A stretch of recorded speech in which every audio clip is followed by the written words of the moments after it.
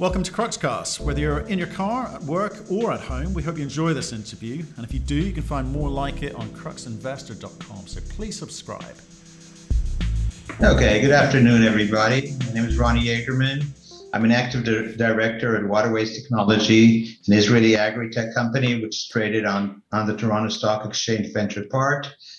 We specialize in bringing smart irrigation, drip irrigation technologies from Israel, selling them worldwide to farmers all over the world, utilizing water, helping them grow much more efficient and much more smarter, and utilize much less water, which is becoming a very scarce resource in the world.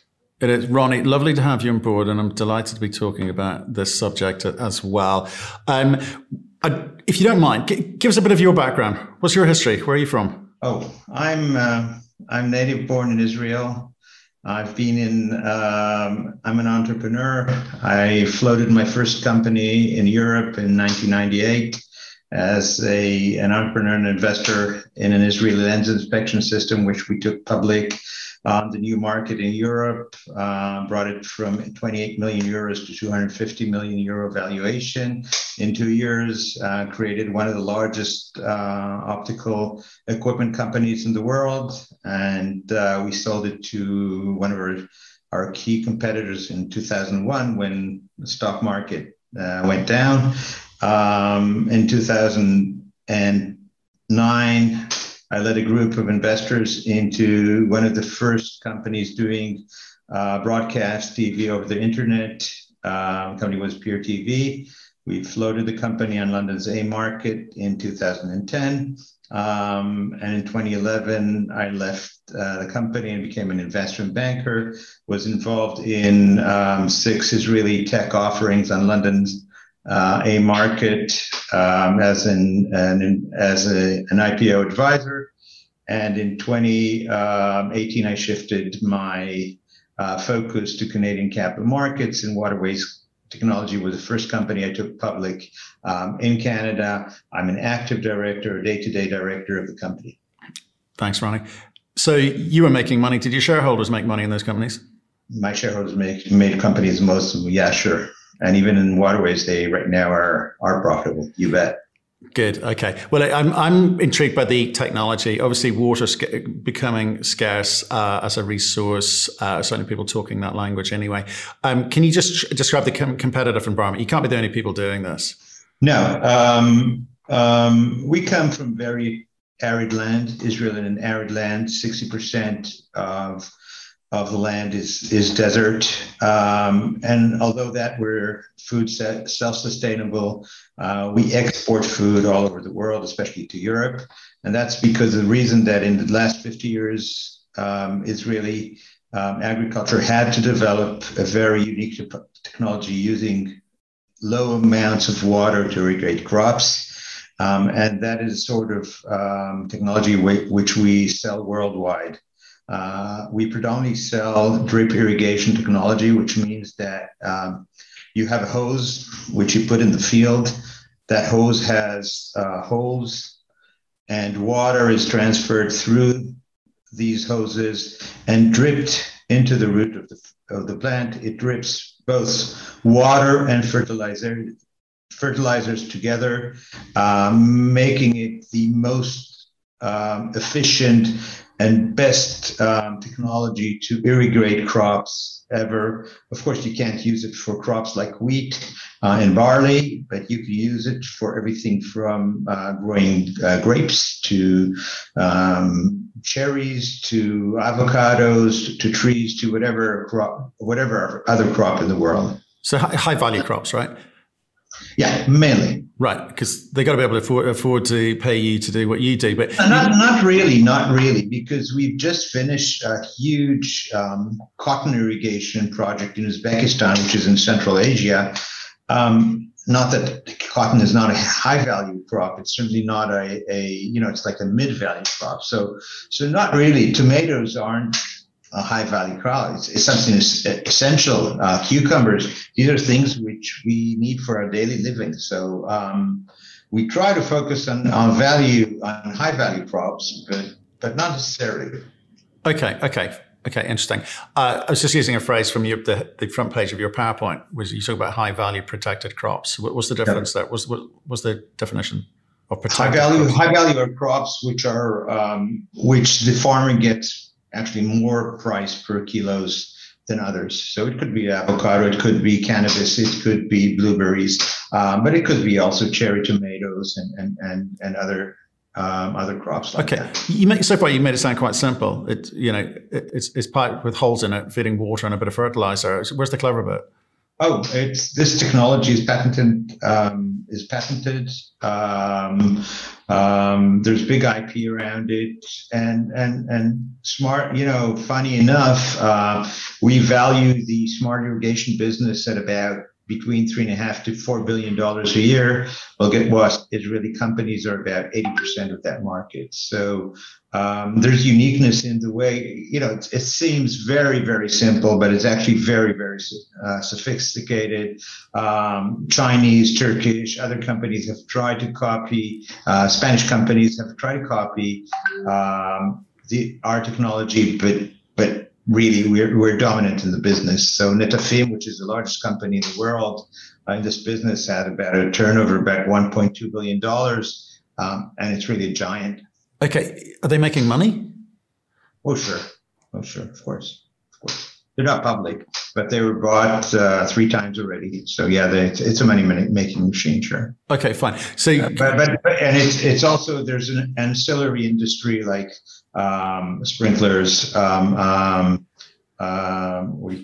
valves. There's a lot of it's a big industry. There's a lot of ancillary products, filtration products, and so on and so forth. Amiad, which is a partner of ours, which was traded on London's A market recently, traded in Tel Aviv. So it's a big industry. I guess what I'm trying to get at, Ronnie, is why ask? What's the competition like? What's the size of the market? What's the smart bit?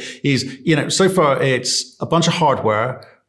Maybe a high cost of sale, but once it's implemented, it's there. You monitor it, I don't know, remotely, or is that all just sold on, or is it, software as a service? What's happening? What our company, what Waterway specializes is in planning and delivering small scale projects to farmers around the world. So the big companies are interested, in tens of millions of dollars projects.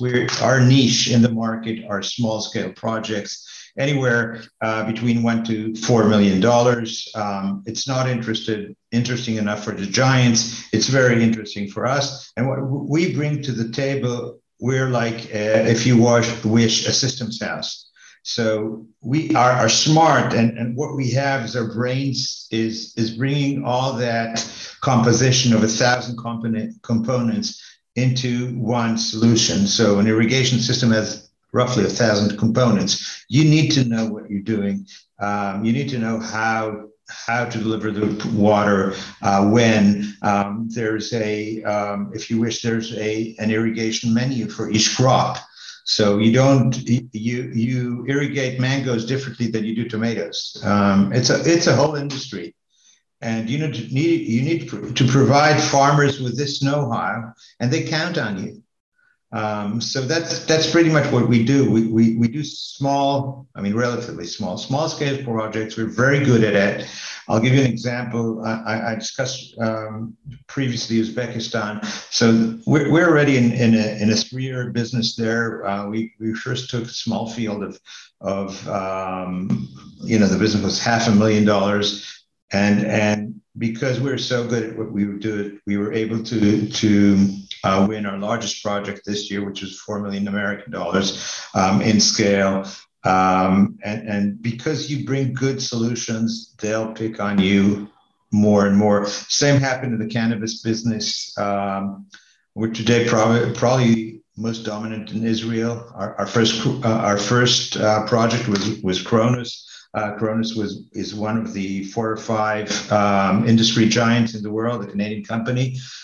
They wanted a complete irrigation IoT system, which means they did a joint venture with the kibbutz in Israel, growing medical cannabis for the Israeli market. Probably want to export at one point when our government will finally let cannabis to be exported from Israel, but that's a different story. But we were chosen, although we were the most expensive bidder, because we developed a unique control system that enabled Cronus to remote control both the cultivation and the irrigation of the cannabis greenhouse in Israel through the web. So nobody could do that. That's why we won the tender. That's one. But let me get to it, Ronnie, because I want to understand how you make money, and I want to understand the sales process and what people are buying into. Okay, so you've got 1,000 parts. And each of those parts needs to be fixed together. Someone's got to do that. Right. They cost you money. They break down. You've got the cost of sale of getting in front of someone and then trying to close that deal down. You've got there's maintenance and so forth contracts. There's service agreements. There's a lot of moving parts that you're putting together. A lot of IP, a lot of intelligence, and you're helping farmers get better. So those things cost money. What's the payback on average there? Take this 4 million. Well, it's not average, but let's say it becomes the average. That's one of the key part of our disadvantage of this market, because it's a very competitive market. On one hand, also it's competing against maybe flood irrigation, not only into smart irrigation. Then our margins, our gross margins are rather low. They're about between 20 to 25%. So we need to be very efficient, which we are. We have only 22 employees in the company we did 12 million Canadian dollars, which is roughly 10 million American dollars in sales for the first half of the year. So we need to be very efficient. But that's the nature of the business. So it's fine, and we're making money.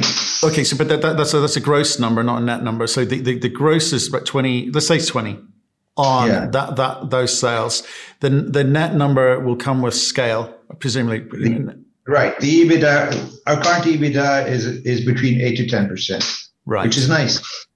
Right. And we're at a growth rate of 78% year over year. Where's the stepping point come? What sort of, I get the niche. The interesting thing there you said a second ago was the niche here. We're going after the $1 to $4 million sales. That's interesting. You're not trying to compete with the big boys. But the cost of sale component is important here, and the number of those deals around. What are you estimating the size or your share of that portion of the market to be? What's the potential? I believe that the small scale smart irrigation business is about $1 billion. And we're maybe 2% of that. So we've got so much room to grow, like unbelievably. And we demonstrated that in two markets where we're becoming very familiar. One is Canada. So we shifted before we went public, we're probably more focused on Central and South America and Africa. And what we did is, that's how we also intend to grow. After we went public, we raised money on the Toronto Stock Exchange. We acquired the asset of a Canadian irrigation distributor who was selling about $2 million a year Canadian. I know it's an international audience, so let's say $1.5 million American. I apologize. I think in Canadian dollars. Because we put our technology and our know-how into the company, we grew the company from $2 million into $4.5 million within a year and a half. We did the same in China. Think of the huge Chinese market. They dearly respect Israeli technology in China. And before we went public, we had a distributor in China who was buying components with us and then putting his small projects, especially in apples and bananas, in China. And we acquired his assets. And now, last year was pretty tough in China because of COVID. But this year already, in the first half of the year, we finished sales of $1 million in China alone.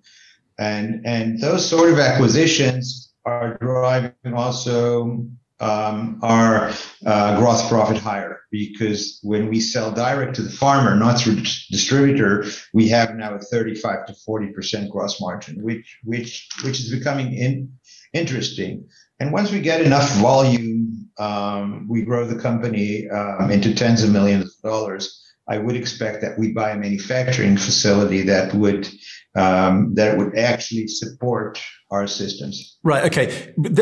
I'm sort of intrigued by this because this sector, you say there's a bit of competition, big boys, some people competing with you here. What is the scaling opportunity here? You're talking about tens of millions of dollars there, but with gross margins like you're describing, it's going to take a while to get there. You got to keep plowing money back into the business. The profitability component, does it matter in a business like this? Are you going to continue? Are you going to be able to go out and raise money even though you're not profitable because you're saying we're capturing market share? I mean, how do you play it? Let's first of all put out the facts. Okay, we had a rough year in 2020 and lost money. It was COVID. But this year, we finished the first half of the year with $12 million of sales. And it was non-GAAP EBITDA was 1.2 million Canadian, so 10%, cash flow positive. And we went to the market. The stock is currently finished trading at 26 cents on Friday. End of June, we went to a Canadian broker and myself in Israel. We raised in about a week at 12 cents, $4.4 million. That was easy to do. So we actually have about 71 investors who came in. Guess what? They're happy investors. We doubled the stock, more than doubled the stock. We also gave each investor a warrant for every share to be executed at 18 cents. Now the stock is 26 cents. We expect some of the warrants execution coming in, but we have a forced conversion within the next, I think, 10 months from now. If the stock trades about 24 cents, then all warrants have to be executed, which means another $6.6 million. And I dearly believe that those are going to be executed, which means that we'll have funds available at about 10 million Canadian, which is roughly $8 million American dollars, which will sustain a very nice acquisition for the next 2 years. Okay, and with regards to, while we're talking about money, okay, so when you make a sale, is there a tail to it? Are you selling the hardware? There's a very small tail of both consumables for filtration systems, for hoses, and some service and some kind of service. But we're not your normally Gillette type of business. Okay, but we are a fundamental business for those investors who want to invest in water and irrigation. I don't think there's a lot of opportunities worldwide of a company like ours. And we have a vision to become the third or fourth larger player in the world of smart irrigation within the next 3 to 5 years, and we can grow that both through technology, through manufacturing, and through mergers and acquisitions. I'm trying to work out what you're selling. The hardware bit, are you selling any IP? Are you selling because you're going and saying, hey, we'll increase the productivity of your crop, whatever it may be, right? So benefit to you, well done. But for them, why can't you kind of create a situation where, have you thought about creating a situation where there's kind of a longer tail to it and a fatter tail? Yeah, we are the heart of an irrigation system is in the control unit. Okay, that's where the key. It's a control unit which has a PLC, programmable logic computer, and has to be very smart. You have to fix in a lot. You have to fix in a lot of data into that PLC, and that's part of the things we're selling as our IP into system, which we sell worldwide. We found we are collaborating with a PLC manufacturer, but they're manufacturing it actually for our needs specifically, and our software engineers do the programming. So it's not a lot of cost into the whole system. I mean, if you put in $1 million of irrigation, maybe the PLC itself or the control unit maybe is 20,000 grand or something like that. But it is what differentiates us from other companies which are more hardware or plastic, if you wish, plastic or filtration based. This control unit, which we see advancing in every project we do, is part of the smartness of an irrigation system. And you sell that, you don't license it? Yeah, we sell it. Of course, we sell it. No, but I mean, you don't license it, as in you keep ownership and charge it. Right. Don't. Okay. We don't. And we see the future in big data, in data which is collected from satellites, in data which is collected from soils, increasing the smartness and the big data that the system will have, and maybe once we'll have a SaaS-based solution as well. Right. Okay. Interesting. That will be very interesting indeed. So you must get asked a lot about it because people are talking net zero this, net zero that, right? So you got your system in place in terms of, are you net zero? Is the energy required to run this allow you to be net zero? I mean, what do you mean by net zero? As in, you can have net zero carbon here, or in terms of the energy, in terms of the manufacturing of the materials which you install.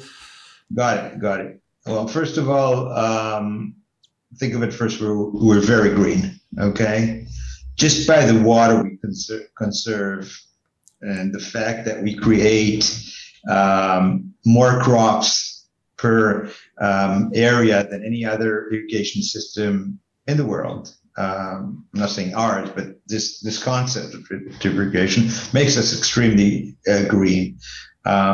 We also use in some system brown water which is recycled. So the whole process which we do is very, very green. In some instances, you use solar energy to get all the energy for the greenhouses, for the illumination and stuff like that. It's not a one thing because it depends on the country. But yes, the whole system, we try to be as green and energy cost effective as we can. But I think, this is important, but the most important thing is that we don't use a lot of water. Yeah. Water is becoming scarce. I mean, look, there is a huge drought in California. They don't have any more water to irrigate. They used to flood irrigate. They don't have that water anymore. Same in Canada in summer. I believe also, in mainland Europe, we're having very hot and dry summers. And I've seen that in Europe. I go frequently. So people will have to conserve water. It's getting less and less because it's scarce. No, I agree with you. They've obviously macadamia nuts and almond nuts in California, the big ones that people talk about a lot. And obviously we've seen some horrific photos of water reserves out there for sure. But where I was kind of going with that is because with a small company with restricted budgets, it's hard to be completely holistically green. It's something you typically work towards, right? All the plastics you use in terms of manufacture, it's hard to do that out of the gate, isn't it? One of the products we sell in Canada is it's called Smudge, but it's recycled plastic which covers the crops in the winter in Canada. Oh, yes, yes. After it's used, it evaporates. So it's actually a very green product that we're using in Canada. We don't use it yet in other territories, but it's something that's very unique to our Canadian business. Okay, and now one that's sort of a little bit topical to a lot of the investors on our platform certainly is I'm going to mispronounce this, apologies in advance, Amiad partnership that you've announced recently. Tell us about that and what you're hoping to achieve and what they want from it. Amiad is one of the. It's an Israeli company that was. I think it went public in 2003 in London's AIM market, if I recall, maybe 2006. It's now listed in Tel Aviv Stock Exchange because it's one of the reasons I left London, because the London A market pretty much is dying or died. But unfortunately, I love working in London. So we're bringing smart filtration systems into the Canadian market. It has no business in Canada, and I think now it's a key sales driver for us in selling smart irrigation systems, and one of it is filtration systems to the Canadian farmer. Right. Okay. And what are the other applications outside of agriculture for it? I believe in, I really believe in focusing. We did once something in water, a water reservoir in Cameroon about 4 or 5 years ago, which is off our business. But I really don't believe it. We know best to irrigate. I wouldn't. I like to be focused in our core business. Okay. A question sent in was basically, could this be used to decontaminate water-intensive processes in mining? For sure. But we're not there. It's not our business. Focus on the sales. Focus on the sales. Focus on the sales. Focus on our clients. We want to sell more to existing clients and get more sales through irrigation.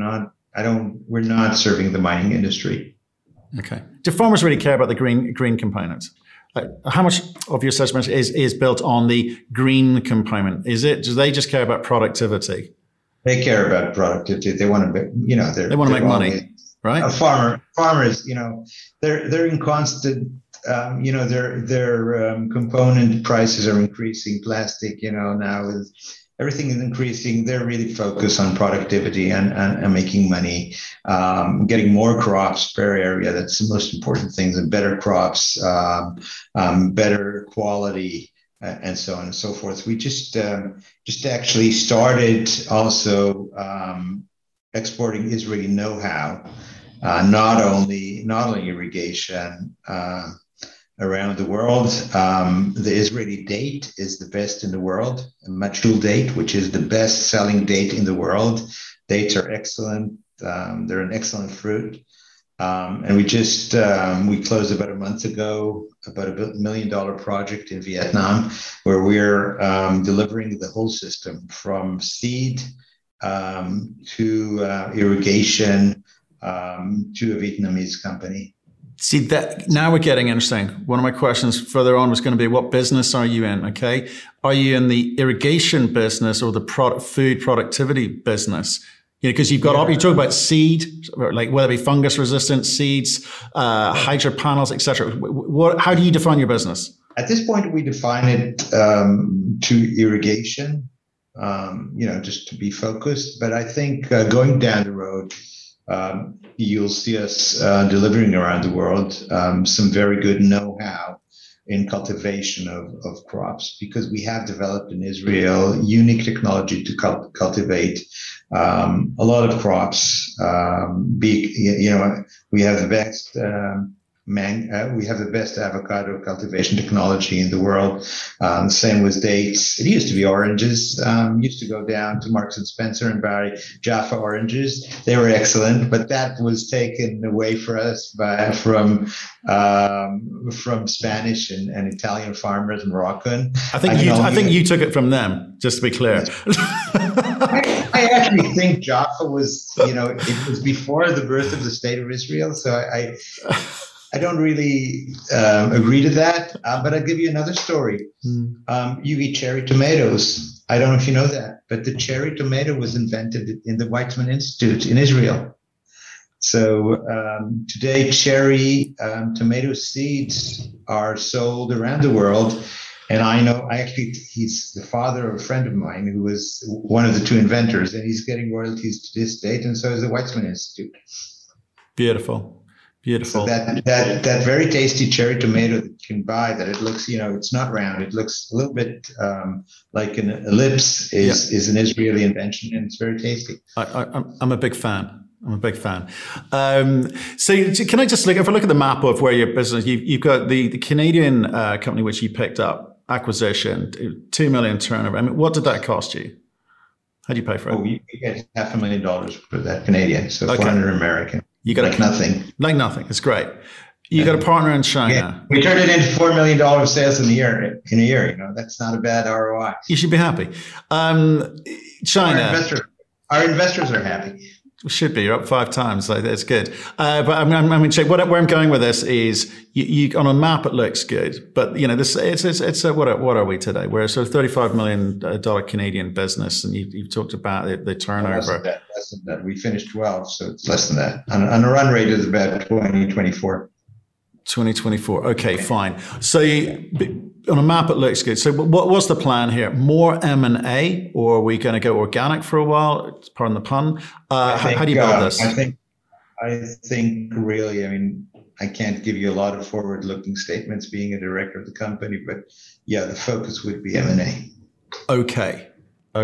And what do you think you have to prove to be able to, what more do you have to prove to go out to market to say, give me some money, I've got some perfect takeover targets? Are they going to continue to be these sort of small businesses, or at what point do you start, looking up to the stars? I don't think we'll go back to the market for money unless there's a huge opportunity. I've done that. In my past experience, I floated the company with $5 million of sales in 1998. And I had enough of chutzpah, that's the Hebrew word for it, to go to Rodenstock, which was a $500 million German lens company, and bought their equipment division for about, I think it was 24 million euro at the time. And, closed the deal in 2 weeks in Munich. So I do have experience in doing these sort of deals. Okay. So potentially more of the same. That's the way to get the scale for this thing quickly. And what did you think is driving the interest? You've got 71 new investors. You raised the money, 4.4 million Canadian. And I know there's been a few other little bits and pieces raised previously. But what's driving this? Is it this kind of, at the moment we're saying green stories, everything's been, greened, whatever the sector, right? Do you think this whole ESG greenification thing is helping you at the moment, or has this water story been a long time coming? I'll give you what I think. I haven't talked to all of the investors. I think there's a few things. When we first started our private placement in Canada, which was before we went public, which was, I think, beginning of 2018, then you just had to say the word cannabis and money was thrown at you. Okay, and we do have cannabis business in the business, as I said, as I discussed before with Cronus. But we've seen into two things which I think drive investor interest into our story right now. The first thing, we're growing and profitable. Okay, and we're traded on the venture exchange. I think. There's 1,600 companies traded on the venture exchange. I'd say probably only 5% are profitable. So that's one thing to drive investor sentiment. Second thing, and that is what you said, I think we've seen a shift to interest both in agtech and water. So currently we're at the, timing is everything in life. And we're in the right place at the right time. People understand water. People understand food shortage. With COVID, there's huge supply and transport problems still today. The cost of maritime transportation has risen, 5 or 10 times. So for some crops, it doesn't even pay to import them. So countries who sustain their own agriculture and grow their own crops, be it in open field or greenhouses, are happy. And other countries who don't have that opportunity, I believe in some countries, some kind of fruits and vegetables are just not in the market because they're becoming too expensive. So coming back to the map point I made, which is, where do you expect, okay, China, Canada, Israel, where are the sales coming from for you? Or does that also link into the M&A component? Right now, yeah, it's an excellent question. Okay. Currently our sales, predominantly because of the Uzbekistan project, which came from China and Asia. Okay, that was the high sales. We have a very nice business in Peru and other countries in South America, and we have very nice business in Canada. Our focus would be North America for sure, because the opportunity is there. The shortage of water is beginning there as well. And the largest smart irrigation business in the world is the United States. And we're not there at all. So there's a huge opportunity in the United States for us going after the North American, but the U.S. market, which is, I believe, the Canadian irrigation market is about $100 million a year. I think the U.S. market is about between $3 to $4 billion a year. Okay. You mentioned you've done a few IPOs, right? There's a bit that intrigues me. And you've also... I think it's 18 to 19 I was involved in. Right. Okay. So then the answer to the next thing is really important. Okay. And you've also mentioned that only 5% of TSXV companies actually make money. Okay. Are you a businessman who wants the business to be successful, or are you a markets guy who just needs to play the market? What turns you on? In Waterways, the company. We had rough times. We want to make money. We want to be a profitable and growing company. That's how the best way this business is grown. I mean, I'm not a markets guy in that sense at all. I get up in the morning and I like what I do. I do because I hear and help the company grow. And I think we're actually doing some good in the world. I mean, if we now have a project in Ethiopia and have some African farmers, enabling them to export mangoes to Europe and make money, I think we're actually doing good to the world. Same a country like Peru. I mean, we had in the end of 2019, we delivered very smart filtration systems to one of the largest flower growers in Colombia and enabled it to export to North America. So, we're doing some very good stuff in third world countries. And does your product allow countries or farmers in countries or agricultural businesses in countries like that to be able to offset? Because the supply chains around the world, prices going up, obviously, but, supermarkets controlling people's margins and, distribution companies controlling farmers' markets and so forth. I mean, is that part of the appeal here, the kind of optimization of their crop output whilst they're being squeezed at the other end? Exactly.